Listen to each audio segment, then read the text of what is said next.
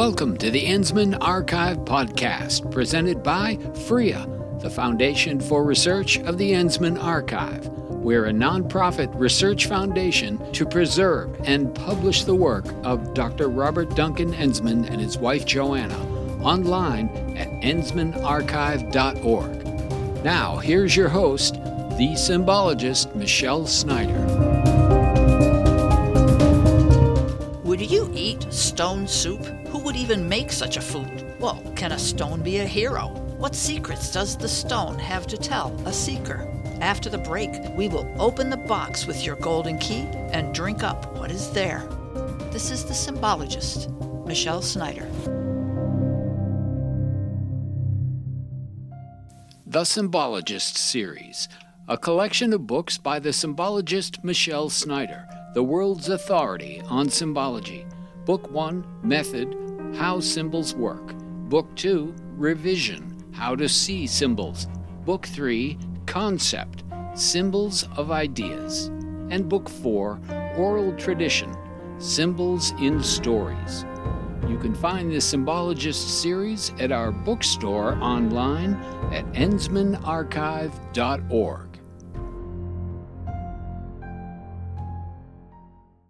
In this episode, your golden key uncovers a prehistoric technique long forgotten. Stone soup is a fairy tale told in many countries. This story does not include a damsel in distress, but a stranger who comes to a village carrying nothing more than an empty cooking pot and a stone. The hungry stranger fills a pot with water, drops a large stone in it, and places it over a fire. The stranger is making stone soup, he says. This is very curious. One by one, the people agree to give him a carrot, a bit of meat, a pinch of salt, etc. There are many variations on who is hungry, who is greedy, and where they are. One consistent element is the stone. Today's versions emphasize the need and the greed. But like other legends, this folktale has deep prehistoric roots reaching back into the bitter cold Ice Age. To understand this story's unlikely hero, it is necessary to know what this climate was like. Once upon a time, long, long ago, the world was frozen most of the time.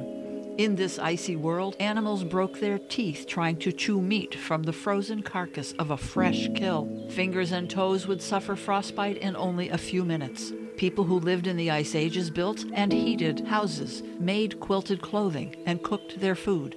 Stones were abundant and used for many things: tools, weapons, contracts, and warming beds and cradles, not unlike the bed warmers of the early pioneers.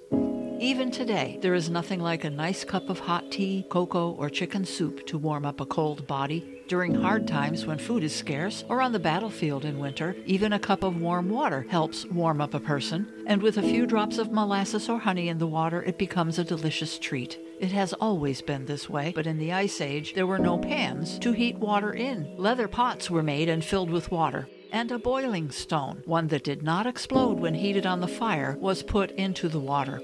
The stone simmered the water, and with bits of meat, vegetables, and spices, a nutritious soup was made.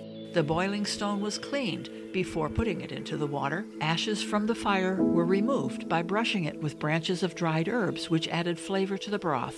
Branches of willow, from which aspirin is made, provided gentle soothing for those who enjoyed the soup. The stone, our hero, provided the heat for the water to simmer the soup.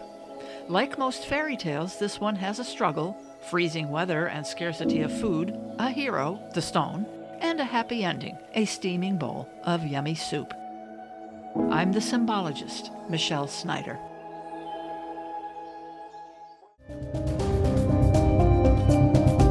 Thanks for joining us on the Ensman Archive podcast, The Golden Key, with the symbologist Michelle Snyder.